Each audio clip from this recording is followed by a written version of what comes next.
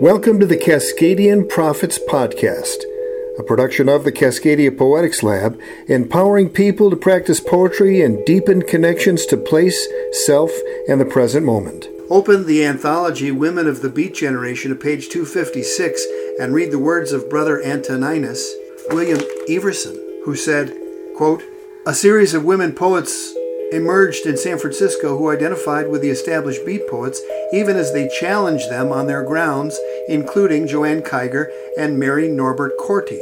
Of these, the career of Mary Norbert Corti most sharply defines the historic tension between the women of service and the women of passion. The strongest woman poet to emerge in the West, she became a student of Lew Welch, cracking convention within the bastion of the religious order. Raised in a devout family, joining the convent right out of high school in 1952, and stunned by two events in the tumultuous 1960s, Mary Norbert Corti is still making striking poems, deeply connected to the land in extreme southern Cascadia, in the town of Willits, where she lives off the grid and keeps on keeping on." Right? It's so delightful to be here at your place and have this kind of hospitality. We're very grateful. Well, I'm glad you're here, and I thank you for being here. Your family was a very devout family, and going into the convent to live life as a nun was a very natural development. That is an exceedingly simple way of putting it. I am, in a way, really sorry that Brenda saw it that way. It's true. My family are staunch, devout Catholics, Jesuit trained, really loyal to the church, and it was natural in a way because now, looking back with how many years experience understanding what on earth I was thinking at 18, I wanted out of the world. I wanted to live a life that was separate from the kind of life that I had been reared in. Upper middle class, very conservative, very corporate, supportive.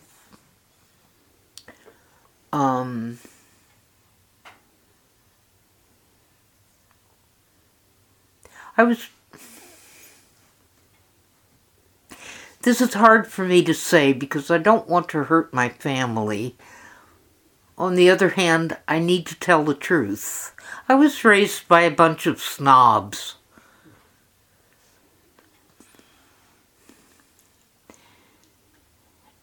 With very strong class distinctions. Which now, to me, seem not exactly meaningless because they exert such a strong influence on our lives. But I was raised in the upper echelons of white privilege, having no idea what white privilege was or is or anything like that. Interestingly, my first exposure to racism,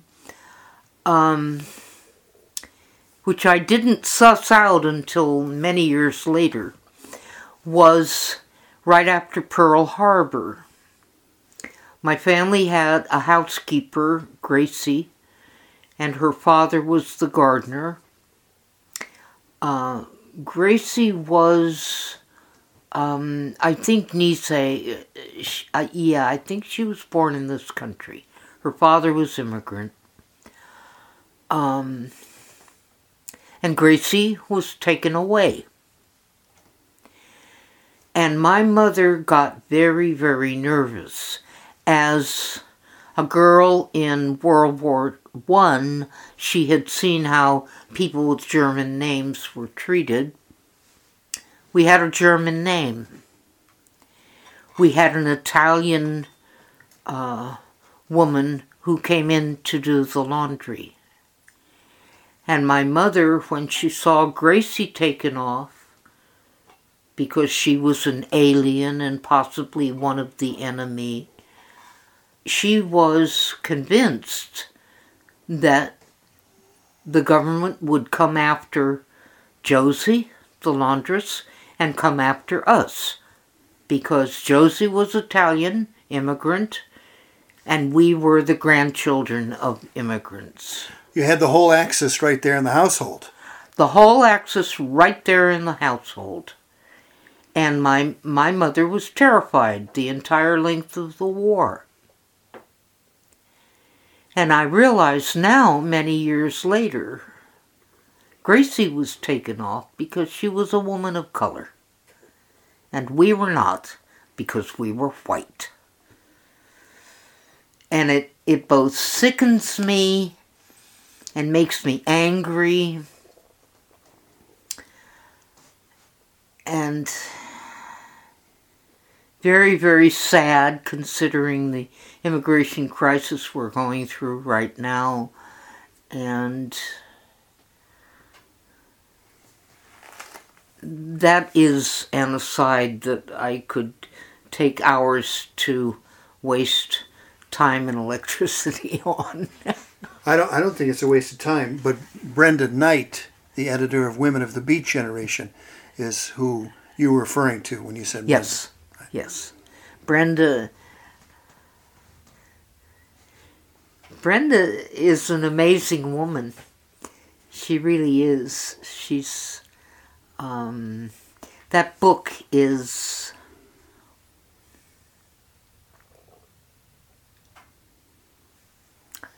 about time. It's about time that book came out, and she was the right person to do it. What did it do for you to have that book come out? People began to pay attention to my work.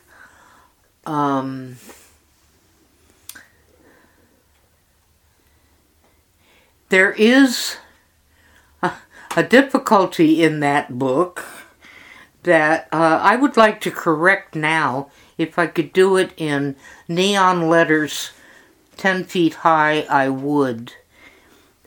It's my understanding, because I don't do internet, that it's all over the internet that I ran off with Allen Ginsberg. I did not.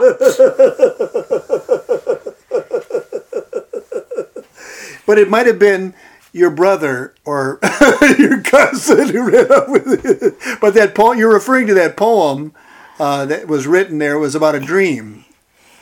Was about a dream that Eddie Mae the cook had. And it's true that she dreamed it. It's not true that I ran off. Right. And I consider that kind of thing the most odious name-dropping you could do is to say you ran off with somebody. Oh, you want to read? You want to read that? Sure. Here's your glasses right here. Yeah.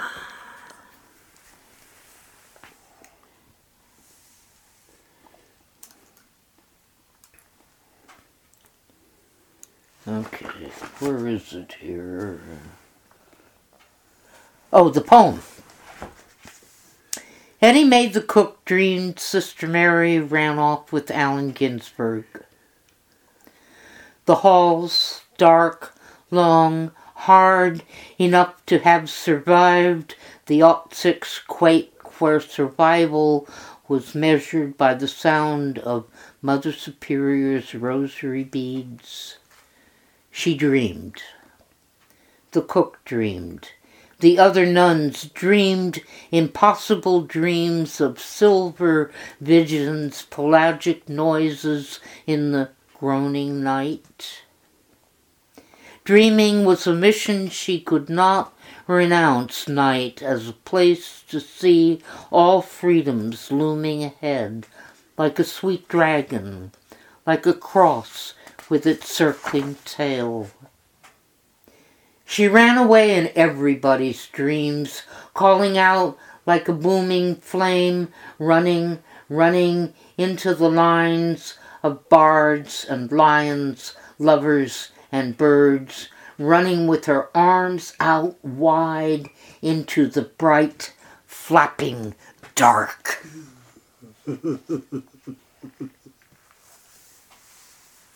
Oh, she did. Oh, she did. She put a note underneath. Oh, I didn't know that. None of my copies have it. Is it? This might be a later edition of the book then, huh? She still has Ginsberg's name spelled with a U, though, in it. A true story about a dream really dreamed by the cook at the St. Rose Convent after Sister Mary Nora Ricordi attended the Berkeley Poetry Conference. That's right. Yeah. Well, the cook's husband was also the janitor,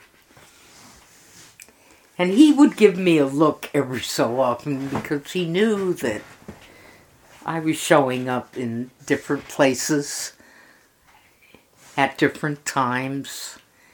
And he knew because he was a jazz musician.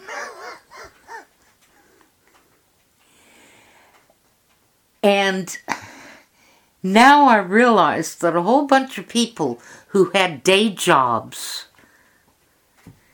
and survived that way or fed their kids that way were also artists of stature. And Eddie May was one of them. So the 1965 Berkeley Poetry Conference is one of those two events that I alluded to in my introduction. The way I understand it is that you got special dispensation from the Mother Superior to attend this conference. Yes. And you I got permission. I don't know how special it was. I'm going to go off on a little tangent here, but that's a good example of the kind of community I was in. They valued scholarship. They valued it a lot. And anything that advanced scholarship, that advanced art, they valued art. Not the people who practiced it necessarily, but they valued the work. And that's how I got permission. It wasn't exactly a special dispensation. Later on, I sought special dispensation to go different places at night. But that was not as special as one would think, because they valued scholarship. And you'd proven yourself as a scholar by studying Silver Latin. Yeah. So they knew that you were a real scholar. I think so. I think they valued my scholarship.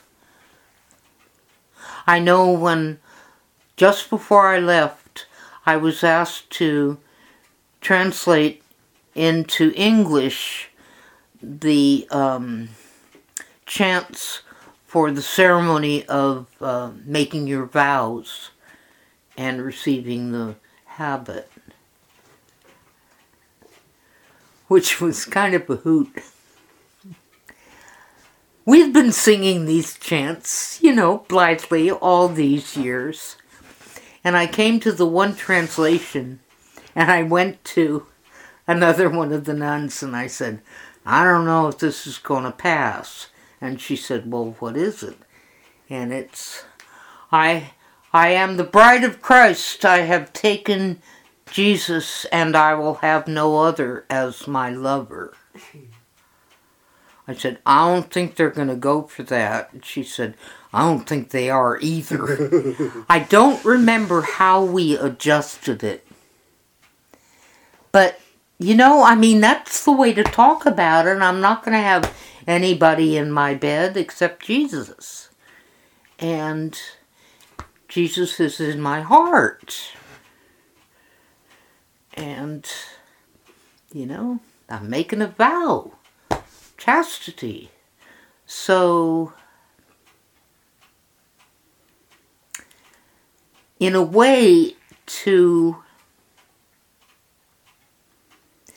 go down the good old Victorian, Puritan, bourgeoisie path of we don't talk about sex. I think it's kind of sad, frankly. So I sort of preferred the old Latin.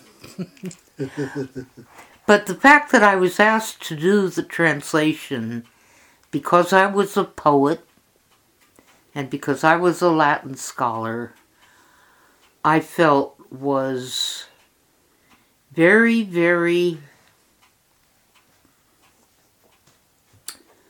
kind of them.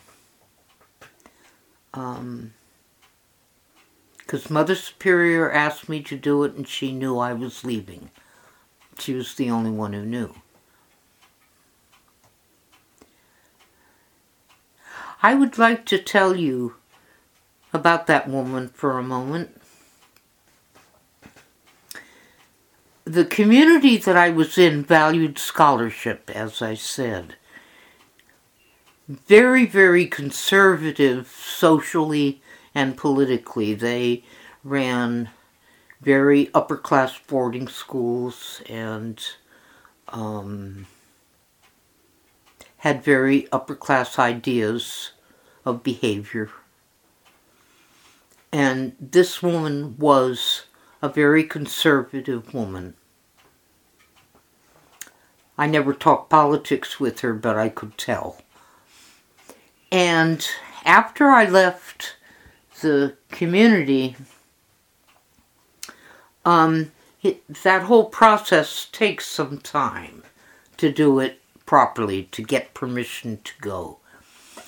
And so I had not signed my separation papers yet when I was living in the commune in Marin County, and we were all busted. And I was busted for 2 joints. And this is something like 2 o'clock in the morning, and our lawyer showed up. And I said to him, I was supposed to go to the convent tomorrow to sign my separation papers, only I won't be able to be there. And there's going to be a big splash in the newspaper. Would you please call Mother Superior, and I gave him the name, and explain to her why I'm not going to show up? And he said, sure. So he told me later on that the first question that Mother Superior asked after he told her what had happened was, does she need bail? She doesn't need to be in there, not for that.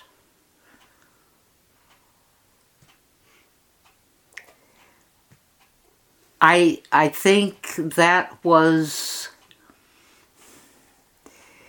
it's something I call leaping across the great daring. You just do a mitzvah. You do the right thing because it's the right thing, and you don't give a damn for the rest. So, I want that to be known.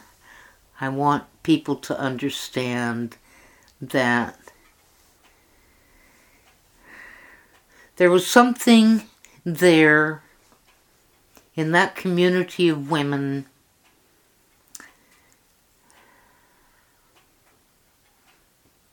that is almost indescribable in a way. I have to interject by saying that I worked for an Indian tribe for 20 years. And so I'm having now a hard time looking back, putting names to things, because they don't. It's just is. It's just there. And how to explain? I mean, you can do all kinds of crass kinds of observations. I mean, I was in love with the ritual. It was magnificent. They say prayer is lifting of the mind and heart to God. Well, let me tell you, my mind and heart were lifted. And for a long time. And then, I don't know, after the Berkeley Poetry Conference, it took a couple of years, but I came to realize that I was living and working and praying with women with whom I had nothing in common anymore, except the fact that we lived and worked and prayed together. And that was about it. What happened at Berkeley?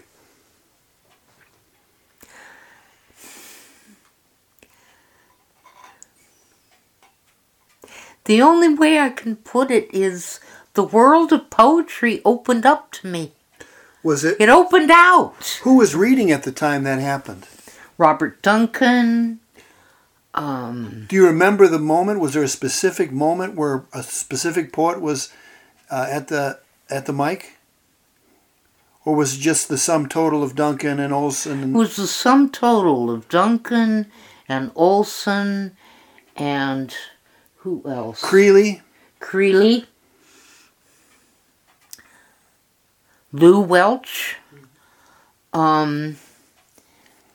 Wrangling with Gary Snyder.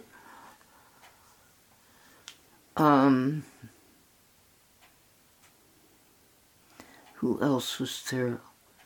I met Lenore Kandel. I met Joanne Kiger. I met Jean and Hilary Fowler. I met John Oliver Simon. All those young poets. I met John Oliver Simon because I was sitting next to the window in the classroom, and he climbed up and sat they had deep recessed windows, and he came and sat in the window so he could hear what was going on. And that's how I met him. And Jack Spicer. You interjected about labor songs of the 30s, and he responded to you the following night, but you weren't in the audience to hear him read from his book. Yeah. He was going on and on about the death of poetry. And I said, well, wait a minute. I said, you may not consider this poetry, but I think it's important. And I still do, because I think one of the great obligations of the poet is to be a witness to her age, a witness to her time, a witness to the spirit.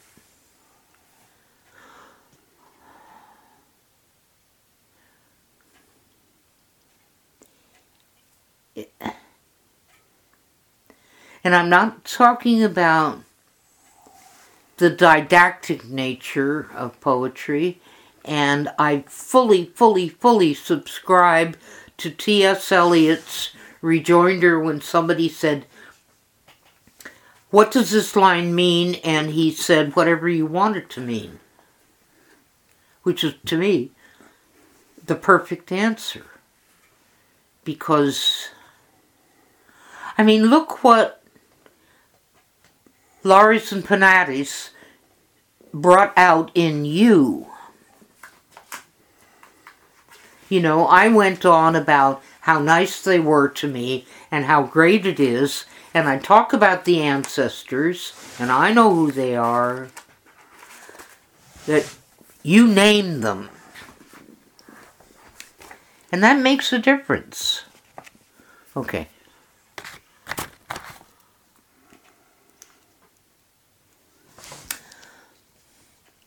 Lares et Penates. Buddha Bear, the angel, the cat. These three watch. Under their benevolent gaze, scorpions become docile, mice stay outside, spiders calmly take care of flies, children cease squabbling, men pick up after themselves. One must pay attention over long little years to the long line of little gods, ancestors, in portraits, lithographs, shelved statues. They made us. They live with us. We are their children. We are their children. Fantastic.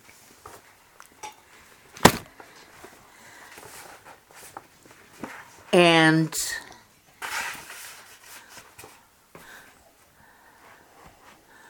Brittany, when she read your poem, she read it and then she'd look up and look around the room at all the ancestors that I have hanging around here. You know.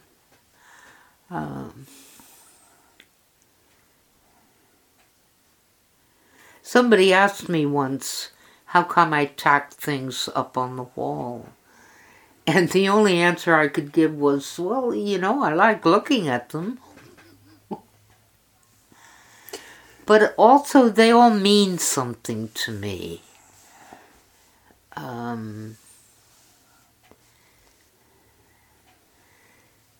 Yeah. So I wrote a poem in response to that, and that's the poem that you've referenced. It said that Jack Spicer wrote the last letter of his life to you. Have you heard that? Really? The last known letter that he ever sent was to you. Oh my God. That's my understanding. Did he keep a copy? I don't know. I think Amir Al-Khalei would be the person to ask about that. I forget where I read that. It might have been... My God, you know, there are 3 very important people in my life from whom I've received letters, and I don't have a single one of them. The letter from Lou Welch disappeared, the letter from Thomas Merton disappeared, and now the letter from Jack Spicer disappeared. You studied with Lou Welch. Yes. Tell us about how you met him. Did you meet him at Berkeley, obviously?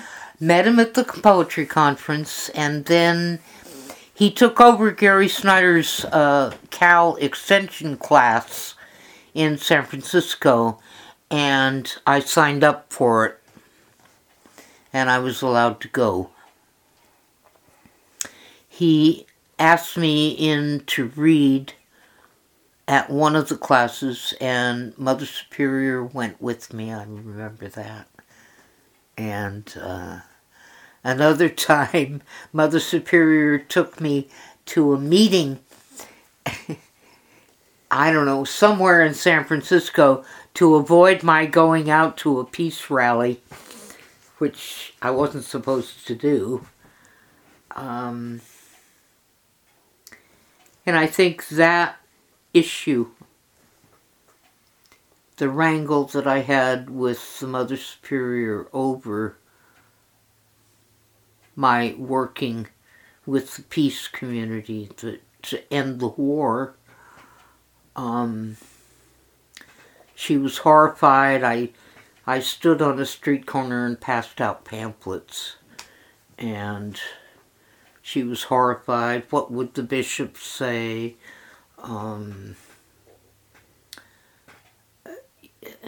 the whole thing, and that was when I realized that appearances were more important than convictions, or appearances were indications of inner convictions. I'm not sure exactly how to put it, but that's when I realized that I was living and working and praying with women with whom I had nothing in common.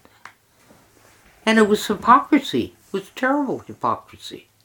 The March on Washington was the other historic event that I alluded to in my introduction. The March on Washington had an effect on you. Watching it on TV, were you able to see on TV? Yes, I watched it on TV. And it wasn't just the kind of presence that Martin Luther King had, but it was also the songs that were sung that day. And Peter, Paul, and Mary sang If I Had a Hammer, and I was enthralled by that. I love music. I love singing. And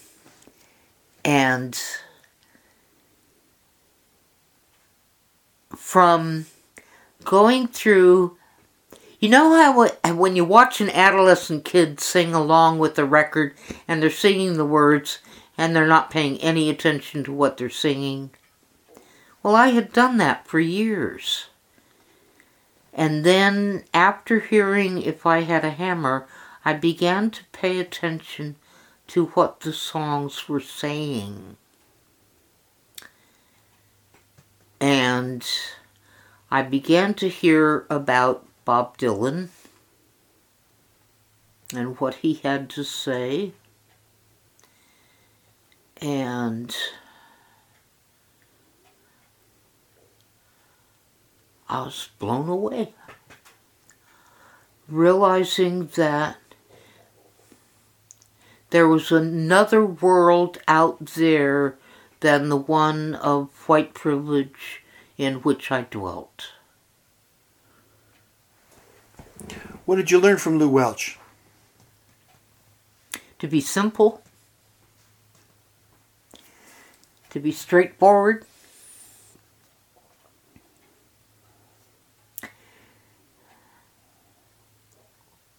to tell the truth,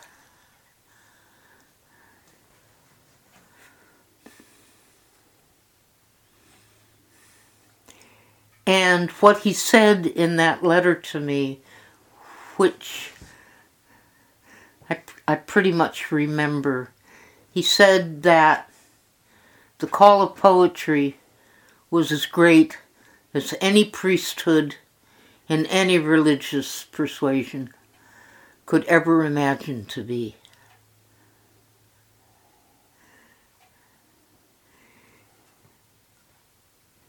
And that's, he answered the calling. He did. Did you ever have any sense he could be the kind of guy who would walk into the woods and never come back?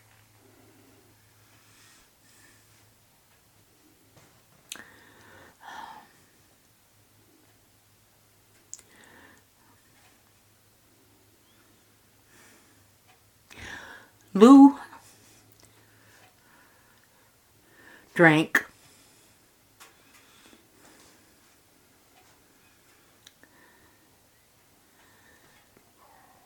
And at the time, no, I did not have a sense. Now I understand. Lou didn't have the escape hatch that I think it was William Styron, I believe.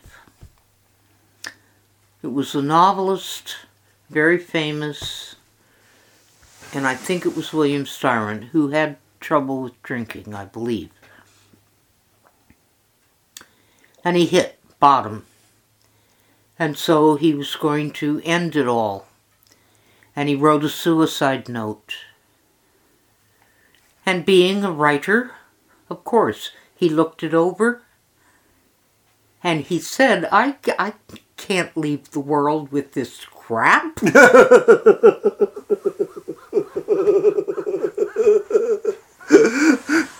I think that's one of the most beautiful stories I've ever heard. So he checked himself into the hospital and got well. And Lou checked himself into the woods and just didn't come back. And didn't come back, yeah. And up there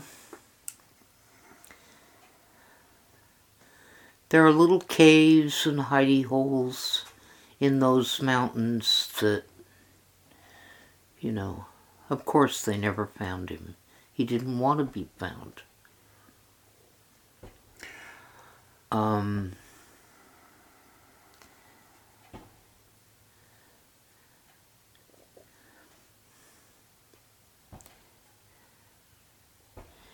Being around someone who drinks himself to death is very, very hard on the people who are around him or her. And dealing with that disease is, I don't know. I can't find the words. One of your other teachers was William Everson, Brother Antoninus. Did you meet him when he was Brother Antoninus? Yes. Yes. I used to visit him, and we would sit in the kitchen at the Priory in this little breakfast booth and talk poetry and talk poetry and talk poetry and talk shop. I love writers who can talk shop nicely. Bob Dylan is one. Surprisingly, Jack Nicholson is another. Both of whom I think are prime examples that great artists are not necessarily nice people. So, anyway, I think I'm kind of off the tack now. Where were we? Well, we were on Brother Antoninus, and Oh, yeah, and and then I saw him fairly frequently. He was teaching at UC Santa Cruz, and I lived down there for a couple of years. And I went to his class, and I liked it. I liked his class. I think he was concerned with the position of the poet in the world, just as Lou was, just as we all are. And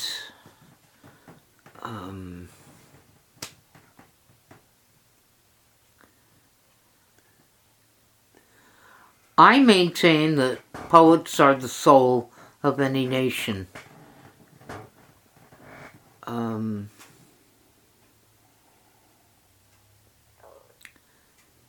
But maybe that's only how we poets regard ourselves. I don't know. Going back to the convent, near the end there, you were taking food out of the pantry to feed the diggers and Diane de Prima and people associated with that. Tell us about that. So a lot of salami? What would you take to them?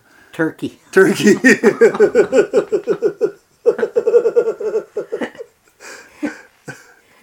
Did they have requests? Hey, get us some potatoes. Can you bring some crackers? I mean, what was it? Well, I met Diane when the diggers gave big Thanksgiving dinner, and every year the girls in the school where I taught would solicit Thanksgiving baskets. And they had about 5 or 6 turkeys left over. We had the convent turkey. So I said, come on, let's give them to the diggers. And that's when I found out that there were 2 types of poor to which we paid attention. One was the deserving poor, and the other was, the hippies, the rest, whatever. And we were to pay attention only to the deserving poor, whatever that meant. So, of course, I was looked on with... I liked that whole episode because I felt a lot like St. Bridget. St. Bridget gave everything away. And when she finished giving away all her possessions, she gave away her father's possessions and her mother's possessions and all her siblings' possessions and the castle and the crops, everything. She gave it away. She was a great saint. She was also a goddess in the Gaelic tradition, as was Maeve, a goddess in the Gaelic tradition. I'm reminded of a poem that you have that references the saints, and I think it references St. Bridget. Oh, Hibernian Voodoo? Is that the one? I don't have a table of contents here, so it's... Yeah, I know. I should have done that that's all right. for you. Well, I understand you can get the computer to do that, but I have no idea how.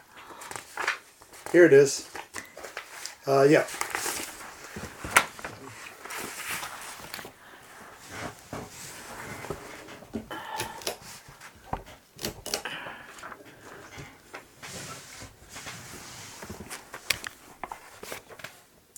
Hibernian Voodoo. Efficacious when practiced properly, that is, when correct saints are invoked. Saint Bridget for giving, Saint Earth for standing, Saint Neot for taking away. All that grace hiding under miner's lettuce and clover leaf, the woods peopled with ancient friends, enemies, and Coyote's Irish clone. They come out at night, preferring the moon. Sun makes them wispy and weak, but not so weak as to weaken their power, their poise, their eternal, boundless knack for wringing our necks with promises and double entendre. Years of bloodlust oppression by reavers and Cromwellian grotesques have never and never will suppress the look in leprechauns' eyes. And when lightning strikes on top of the house, look out. See them all of them, dancing in the liquid light. There's a postscript to that poem. Yes. Probably liquid light is Jameson's or Bushmills. Cascadian Prophet supporters include Diana Elser, a sponsorship dedicated to her parents whose practicality, humor, and love of family life reflected their experience in and love for the eastern Missouri Breaks and western Ruby Valley, Montana landscapes that define their childhoods. And Steinbrook Native Gallery, located near Pike Place Market in downtown Seattle, featuring fine art of the Northwest Coast from emerging and established artists. A link to their site at cascadianprophets.org.